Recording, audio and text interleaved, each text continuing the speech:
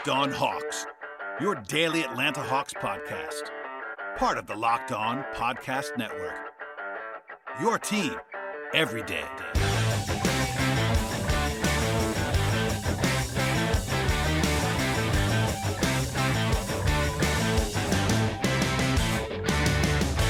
Hello, friends. Welcome to episode 1186 of the Locked On Hawks podcast. I am your host, Brad Rowland, coming to you on a Thursday evening into Friday. And thank you, as always, for joining us on today's episode. At the very top of the podcast, I have to go ahead and plug, and I know I'm doing this a lot right now, but I apologize, but it has to be done. We are now on YouTube on this same podcast. The Locked On Hawks podcast has its own YouTube channel. You can find the link in your podcast descriptions or on my Twitter page, but that definitely helps us. Even if you're not a huge video podcast watcher, that subscription really helps us, as well as your subscriptions to Apple Podcasts, Spotify, etc. And again, thank you for listening to the podcast today. We'll dive into the game in a moment because this is going to be entirely focused on that game for the most part. But the Hawks go into Chicago and lose by a final score of 112-108 on this Thursday evening. A very winnable game for the Hawks, and honestly a pretty big game given the standings. Their fifth loss in 8 games, and that's not exactly great timing given where the Hawks are in the standings right now. They had a dreadful start in this game. They fought back pretty valiantly from there. They trailed again by 8 points with 5 minutes to go, but then had this furious run at the end.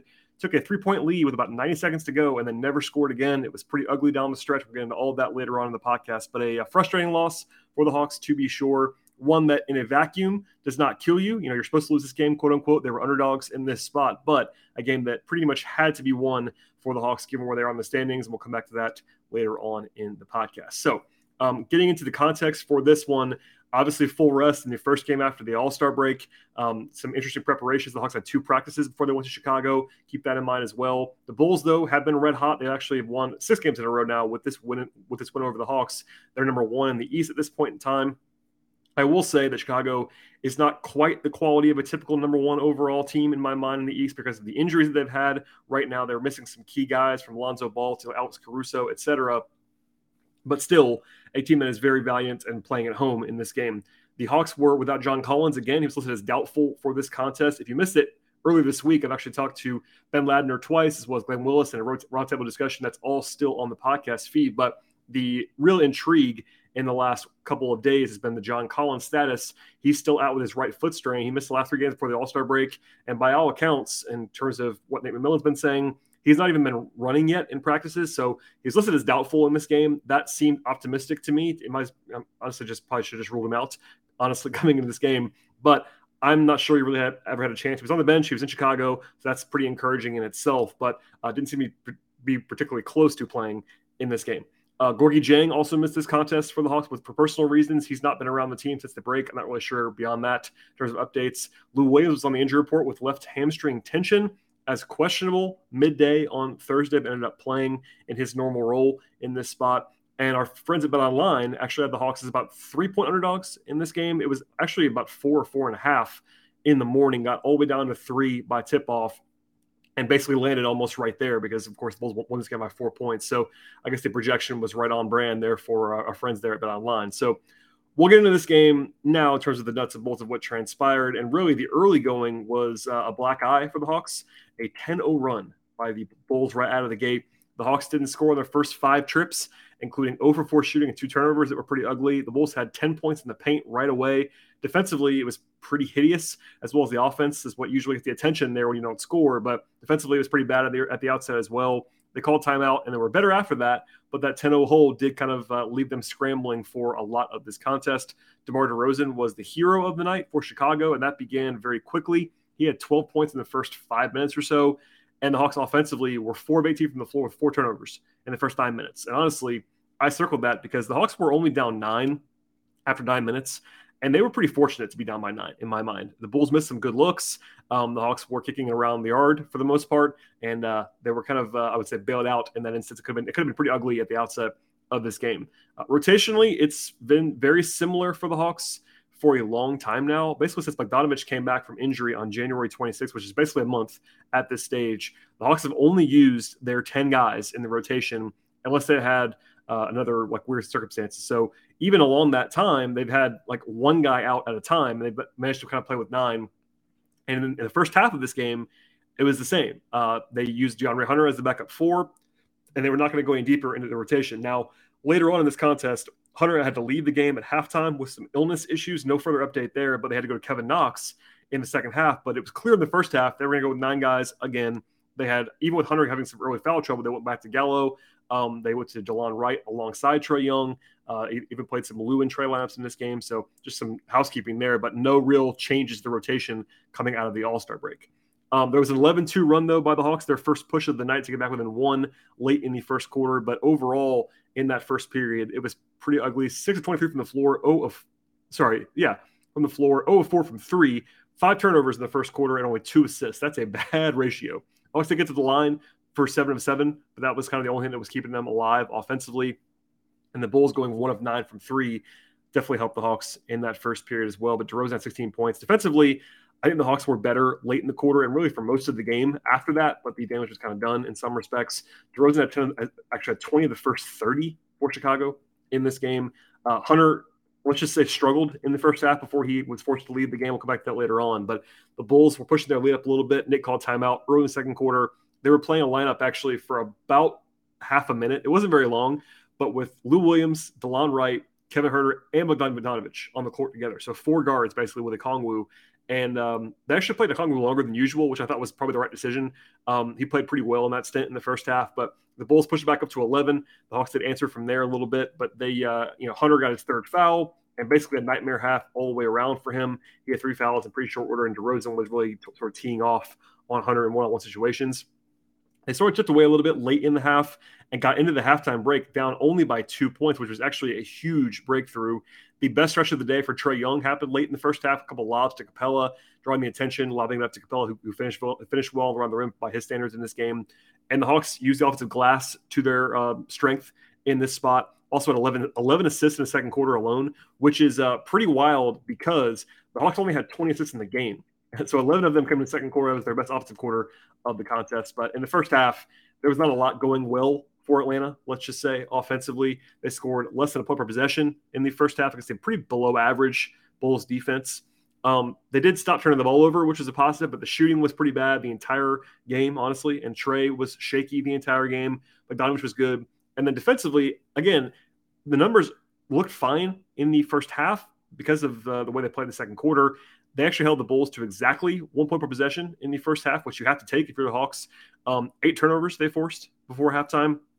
I thought defensively they were much better after the opening minutes of this contest. And honestly, they had some success with Hunter off the court, which you would not necessarily expect defensively, but they kind of funneled their help better, I thought, defensively with him off the floor. Less like, one-on-one. Like Hunter's the only guy that they trust to guard a guy like DeRozan in space one-on-one. I think they kind of played more together when Hunter was off the floor. And at least defensively in that first half.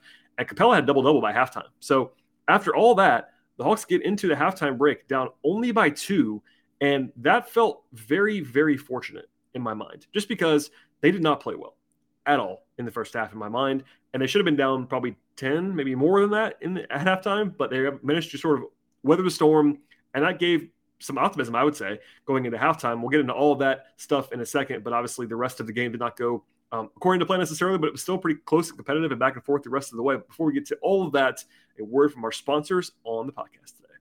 Do you know why free trials renew without your consent? It's a business scam that's out to get you. Do not let corporations pocket your money out of their own greed. Instead, download Truebill to take control of your subscriptions. Truebill is a new app that helps you identify and stop paying for subscriptions that you don't want, don't need, or even forgot about entirely. On average, people save up to $720 per year using Truebill. Truebill makes things incredibly simple when it comes to canceling subscriptions, and that is important because companies can make it very hard to cancel on purpose. Just link your account to Truebill will cancel those unwanted subscriptions in just one tap. As someone who manages a ton of subscriptions, quite honestly, in the sporting space and coming up with all the news that's coming in my way, I can tell you that Truebill is awesome, and I highly recommend it. It has more than 2 million users, and Truebill has helped people save more than $100 million in total. Do not fall for subscription scams. Start canceling today at Truebill.com/LockedOnNBA. Go right now to Truebill.com/LockedOnNBA and it could save you thousands each and every year. Truebill.com/LockedOnNBA. I also want to tell you about Rock Auto on today's show. With so many makes and models in the auto world these days, it's now impossible for your local chain store to stock all the car and truck parts that you need.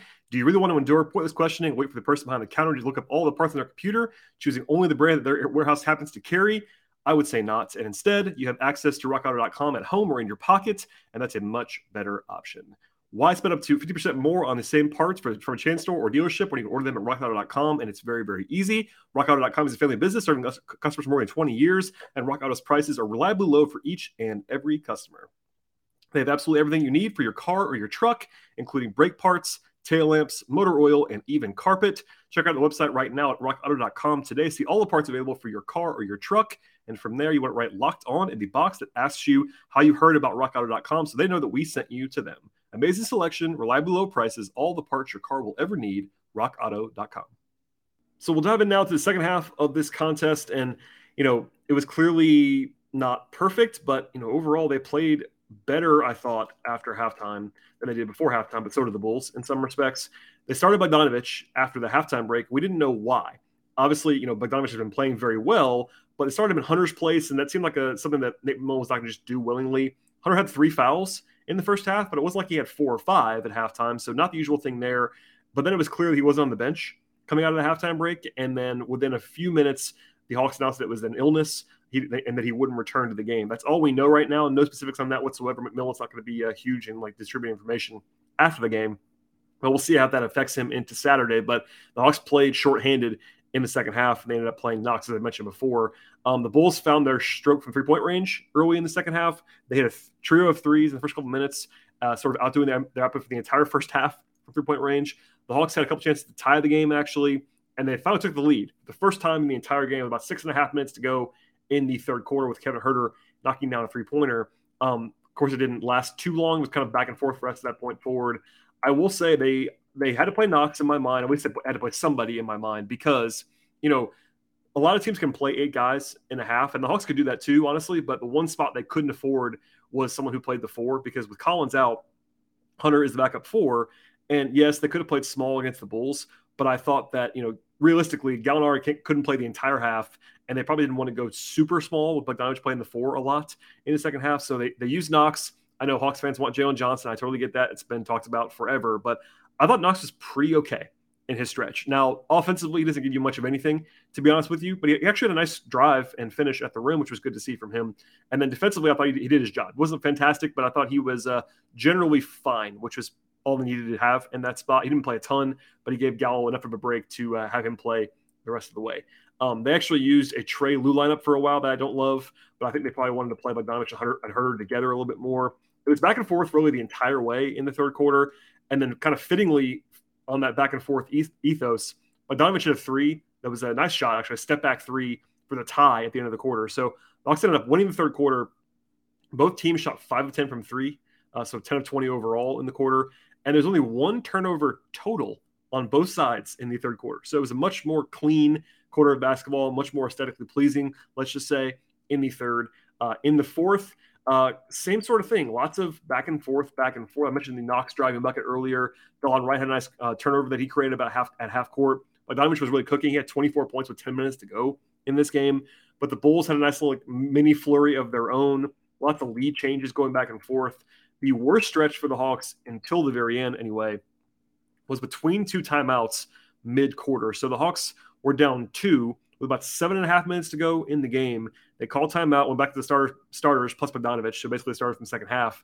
And then they had a disastrous 90-second stretch where they missed 3 shots in a row. One of them was a really bad pull-up by Trae Young, who was really cold in this game. And the Bulls scored 3 straight times. So the Hawks deficit, I should say, went from 2 up to 8 with 5.5 minutes to go. And they called timeout again. It was a 14-4 overall run by the Bulls at that point in time. They traded some buckets, but the Hawks did trail by 8 with 5-ish minutes to go in this game. So if you only stop it there, the Hawks are underdogs, obviously. Now, what happened the next 4 minutes was very positive for the Hawks, and they kind of gave it back at the end. Bogdanović had a huge 3 coming out of that break to sort of stop the bleeding a little bit, and then Gallinari scored 6 straight points for the Hawks to give them the lead with 2:40 to go. So Gallo and Bogey were really carrying things for the Hawks offensively at times. They fouled DeRozan. He sort of splits those. Trey then missed, but Capella bailed him out with a rebound and dunk for the lead again. So at that point, they got a nice gift from Zach LaVine, who actually missed the layup that he usually makes. And then Vucevic fouled Gallinari on the rebound. Gallo only split the free throws, but the Hawks were still up by 3 with like 1:35 left. Then after a loose ball, Trey probably could have grabbed it, honestly, but it ended up going out of bounds. They called it a jump ball in real time, which is kind of a weird sequence overall, let's just say. But McMillan smartly ended up challenging the call, winning the challenge, and the Hawks got the ball then. So they have the ball up by 3 with 1:35 to go. That's a commanding position. Now, it's not like 100% win probability or even 90%, but I think if you just do the math there, especially with the Hawks offense, up 3 with the ball, 90 seconds to go, you are a big favorite to win at that point. Obviously, that did not hold. So they had a pretty bad possession, ended up kind of being really stagnant. Trey had a pretty ugly step back that he kind of missed, a shot that he could make, but one that he was not making in this game, let's just say. But then the Hawks got off the rebound. And then, so at the very least, they wasted a bunch of time. So they kind of had 2 possessions in one. And the second one was also pretty bad. Trey ended up slipping late in the shot clock and falling to the ground. Ended up going to Bogdanovich, who took a shot because he had to at the shot clock buzzer, and it airballed. So all that, they wasted 45 seconds on the clock, which is, there's some positive in there, but it wasn't exactly flawless, let's just say. So an empty trip there, and DeRozan hits a mid-ranger. Some not great defense, but not the worst shot in the world, but he made it. Hawks still up by 1, though, with under a minute to go. Trey then tries to drive, misses. I thought he might have been fouled, honestly, but it wasn't called in that spot. And then DeRozan comes down, and he's been ridiculous this year. I've never been the biggest DeRozan guy, but he's been awesome this season, let's just say. But he hits another jump shot plus the foul with 15 seconds to go. So all that was very bad. He makes the free throw, and suddenly the Hawks go from up 3 to down by 2 in short order, let's just say. So after a timeout, they called the play for Bogdanovich, which Trae Young, I guess, said on the record after the game. They got him switched onto Vucevic, which is probably pretty good in terms of situations, but he kind of took a while to go. I'm not sure if that was the plan to kind of go slowly like that, but it was not the most organized possession in the world. Still a shot that Bogey makes sometimes is a pretty decent shot, but Vucevic is a long guy. He's not great defensively, but given that he only had to contest the jump shot, not his worst defensive possession by any means, he misses it. They had to foul. The Bulls made both free throws, and it was basically over at that point in time. So, long story short, the offensive process at the end of this game was very, very bad from the Hawks, especially when you kind of watch the tape back, and I have about the crunch time. It was Bogdanovich and especially Gallinari in the fourth that really had it going, and then it gets into kind of a Trae Young hero ball mode. And I think if you're listening to the podcast for the first time, you may not know this, but I'll just say it as a refresher. I think Trey's been incredible this season. I talked with Ben Ladner this week about Trey's All-NBA case. I think he's an All-NBA player this season. This is not me picking on Trey, but number one, he was quite bad in the entire game, and he was really, really bad late in this contest. And I get it. He's their best player. He's their number one shot creator. I understand all of that stuff, but he clearly didn't have it in this game. And then he took 3, at least in the last 3 minutes or so, bad shots, plus one he almost got fouled on for sure, but missed. And he was 0 of 5 from the floor in the fourth quarter. Was it only him that lost the game? No, definitely not. But at the same time, if he plays well, they probably win the game. And he, to his credit and being a leader and being the face of the franchise, he said after the game multiple times that he let his teammates down in his mind, which I'm not going to say otherwise. But I think he was not good. He owned up to that after the game. But if you watch the end of it, it's definitely understandable to be frustrated because the process was just not great from top to bottom. I'm not sure how much of that's on Nate. I'm not sure how much of that's on Trey. But having him kind of be on an island, taking some bad shots and having some stacking possessions was not ideal, let's just say. From there, we can get into what transpired on some takeaways here. For the game, offensively, the Hawks were, I would say, above average in the last 3 quarters, but not good in the first quarter, obviously. Ended up with a 108 offensive rating, which is well below their average, but if you go second and fourth quarter only, it'd be above their average, so kind of meet in the middle there. Not a disaster offensively, but not very good either. They only had 50% true shooting in the game, which is way below their norm, and lots of weirdness here. So they didn't shoot well from the floor or from 3, which goes without saying if you watch the game, but they were 18 of 27 from the line. Now, that's not good, but it's not terrible if you have guys going to the line that are not good at the line. Like if that's Capella and Okongwu missing 7 of the 9 times, it's understandable. But the Hawks had a really bad night at the line from guys who usually make shots. So 7 of the 9 misses came from Trae Young, Danilo Gallinari and Bogdan Bogdanovic. Those guys don't miss free throws. Those guys are really, really good. Particularly Gallinari and Young are two of the guys that are probably the best in the league at the line. And those are important points. Now, what are you going to do? That happens sometimes, but some bad variance there. They only had 10 turnovers in the game, which is crazy if you watch the first quarter, because they were not taking care of the ball at all early in the game. But it's a reminder that the Hawks are elite, like number one in the league, elite in ball security. And that sort of manifested itself later in the game. They also, on the bright side, on the opposite side of the floor, dominated the glass. They actually had 13 more shot attempts from the floor in this game than the Bulls did, and the same amount of free throw attempts. So basically, they had 13 extra shots because they dominated the offensive glass. It's kind of hard to lose when you do that, but the Hawks did not shoot the ball well, as we talked about a second ago, but all the peripheral stuff was good. I mean, if you just look at turnovers and offensive rebounds and free throw attempts, the Hawks did a great job. It's just that their shooting, which is normally a strength, let them down offensively in this game. Defensively, kind of the same story in reverse. The Hawks, I thought, were pretty good defensively for most of the night. They were really bad in the first 7 minutes of this game. And then DeRozan gets loose late, and I totally understand that. He's been making huge shots all season long. And there were some execution issues. If you watch those possessions back, it was not great. But they ended up with about a 114 defensive rating in this game. It's not good, obviously, but it's basically average for them this season. And if you take out the first few minutes, it would have been better than that. So I'm not going to tell you the Hawks were good defensively, but the Bulls are good offensively. That's for sure. You lose Hunter in the middle of the game, all that stuff. So I think it was like a subpar defensive performance, but not a bad one necessarily. And I would say they were genuinely good for most of the last three quarters defensively. But the Bulls outshot the Hawks from 2-point range and at the free throw line in terms of accuracy. The Hawks did a good job on the defensive glass, which kind of, again, led to that huge shot attempt disparity. And the Bulls had 16 assists in the game, which is usually a great sign for you. But at the end of all that, the Hawks did not have quite enough to withstand the barrage. So we'll come back to some player stuff in a moment, but just broadly speaking, it wasn't like an offensive loss or defensive loss. They played okay on both ends of the floor, not great enough. And again, in a vacuum, losing to the Bulls by 4 points on the road, not a disaster, but when you factor in the situation and the Hawks' urgency level and the way that they were leading this game in the last minute, it takes a lot less of a positive turn, let's just say, as we emerge from this contest. All right, we'll get back to the individual player evaluations and more on the podcast, but first, a word from our sponsors. March is almost here, and honestly, it's that time of the year when I've usually given up on almost all of my New Year's resolutions, but this year, I'm sticking to one of them, and that's to eat right with a hat tip to Built Bar. Honestly, it feels like it's not really a resolution at all because I actually enjoy eating Built Bars. When they protein-infused puff bars, they're fantastic for all the other fan favorites from Built Bar. Each and every Built Bar is covered in 100% chocolate, which can make a huge difference, and it all tastes fantastic. On top of the taste, too, Built Bar is low-calorie and high-protein. You can easily replace your candy bars with Built Bars, both in taste and to improve the nutrition value of your snacks. If you go to Built.com, you check out the nutrition page. You'll be blown away by that. Most Built Bars only have 4 grams of sugar, 4 net carbs, and 17 grams of protein with a low calorie count. That's obviously fantastic. In terms of flavors, some of my favorites are still there: coconut almond, mint brownie, and a new flavor this month in white chocolate cookies and cream that is absolutely fantastic. Each flavor is delicious, and they have new flavors coming all the time. And the best way to find out everything else about Built Bar is to go to Built.com, use the promo code LOCKED15. If you do that, that's promo code LOCKED15. You got 15% off on your order with Built Bar. That's promo code LOCKED15, 15% off at Built.com. All right, we'll dive into the player evaluations now on the podcast. If you're new to the show or if you're watching on YouTube for the first time, and again, please subscribe on the YouTube channel. That really helps us out a lot, I am told.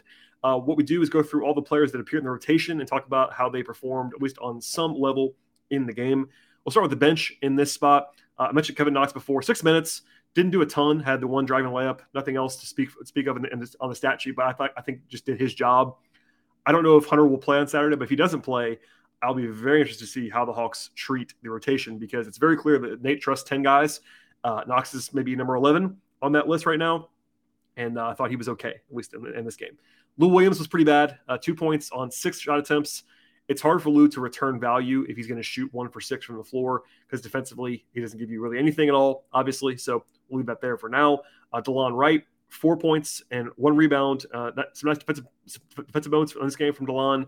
1 or 2 from the floor, 2 or 2 from the free throw line. Kind of a quiet DeLon night, like not a huge, make stuff happen kind of night for him. I would say probably, average night for him overall, but didn't have a huge plus factor either. I thought Okongwu had some nice moments in the first half once he started to come alive. In the second half as well, played pretty well at times, had 8 points and 5 assists. Second most on the team was not usually his deal, but that was a sort of good sign for his playmaking moving forward. 4 rebounds, but only 1 defensive. And not, again, a kind of weakness there for Okongwu, but I think he was effective when he sort of got more aggressive once he played. His first stint was not super assertive, let's just say, but the rest of the game he was much better. Elsewhere, Bogdanović was sort of a de facto starter, let's just say. He played 38 minutes off the bench, which is not something you usually see in the NBA, but he started the second half, which makes it a bit more sense. And obviously with Hunter out, they had to lean on him heavily. This is a season high game for Bogdanović. 27 points, 5 rebounds, 3 assists, a steal, and a block, plus 14 in a game the Hawks lost by 4. Yeah, that speaks for itself. There's a little bit of noise in there, always with plus minus in single games, but he was good. He was a huge plus for the Hawks.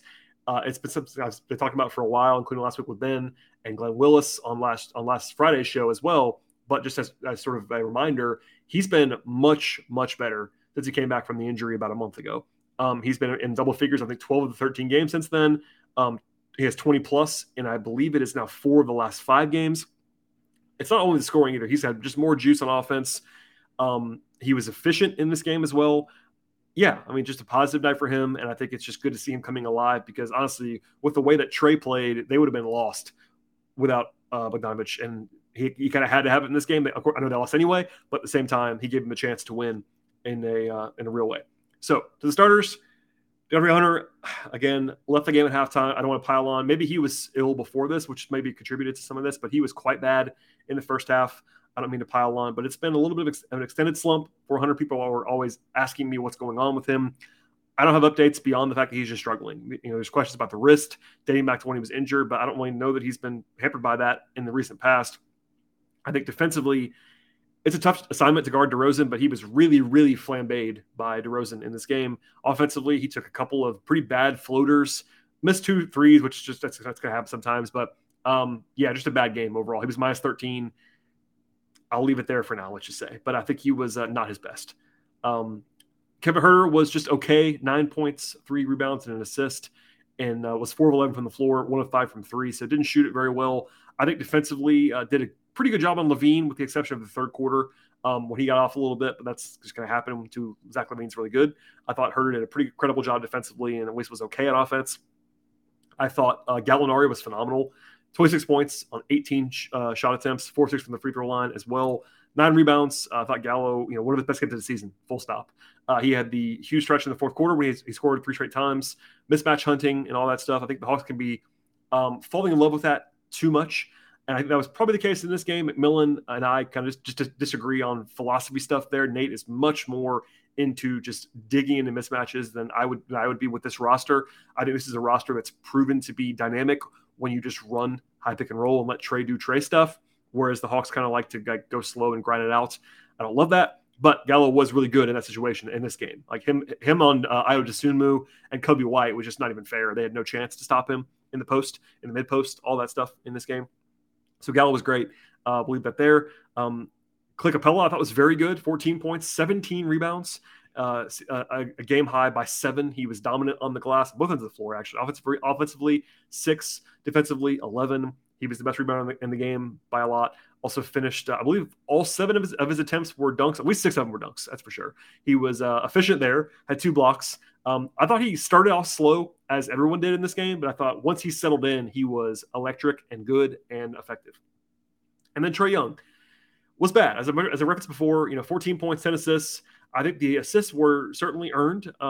His best stretch was that late first half stretch when it was him and Capella getting some groove together in the pick and roll. But he was pressing a little bit. That's actually his words.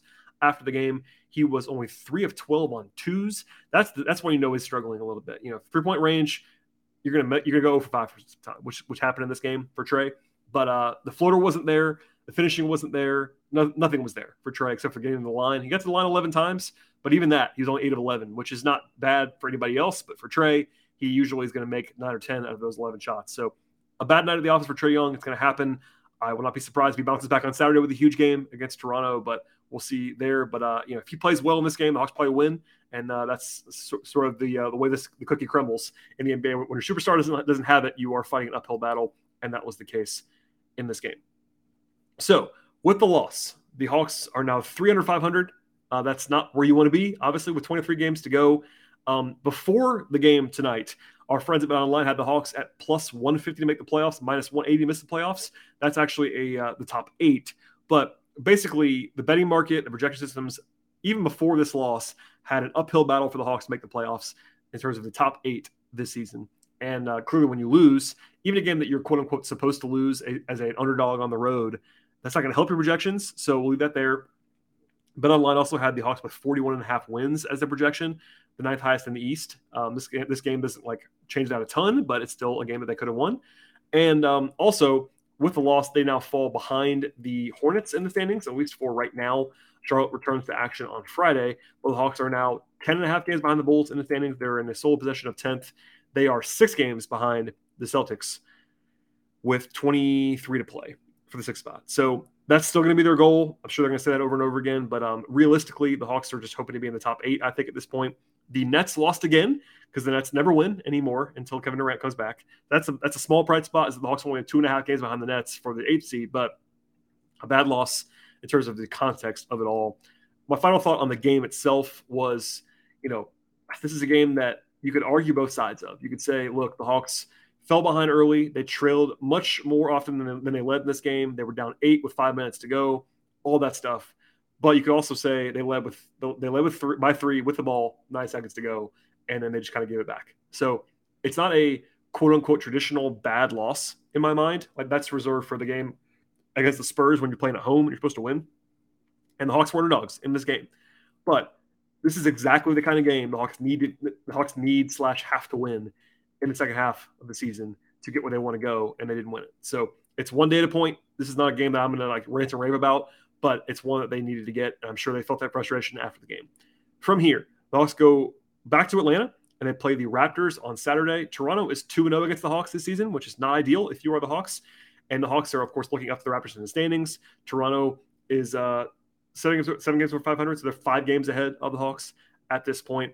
At home, the Hawks might be favored in that game. At least it'll be close. We'll see on Collins. We'll see on Hunter, etc. But that's a tough game, no matter where it is or what's going on. Toronto's going to play hard and play well. And then after that, it's pretty tough again for the Hawks. They go to Boston, and then they play home for Chicago.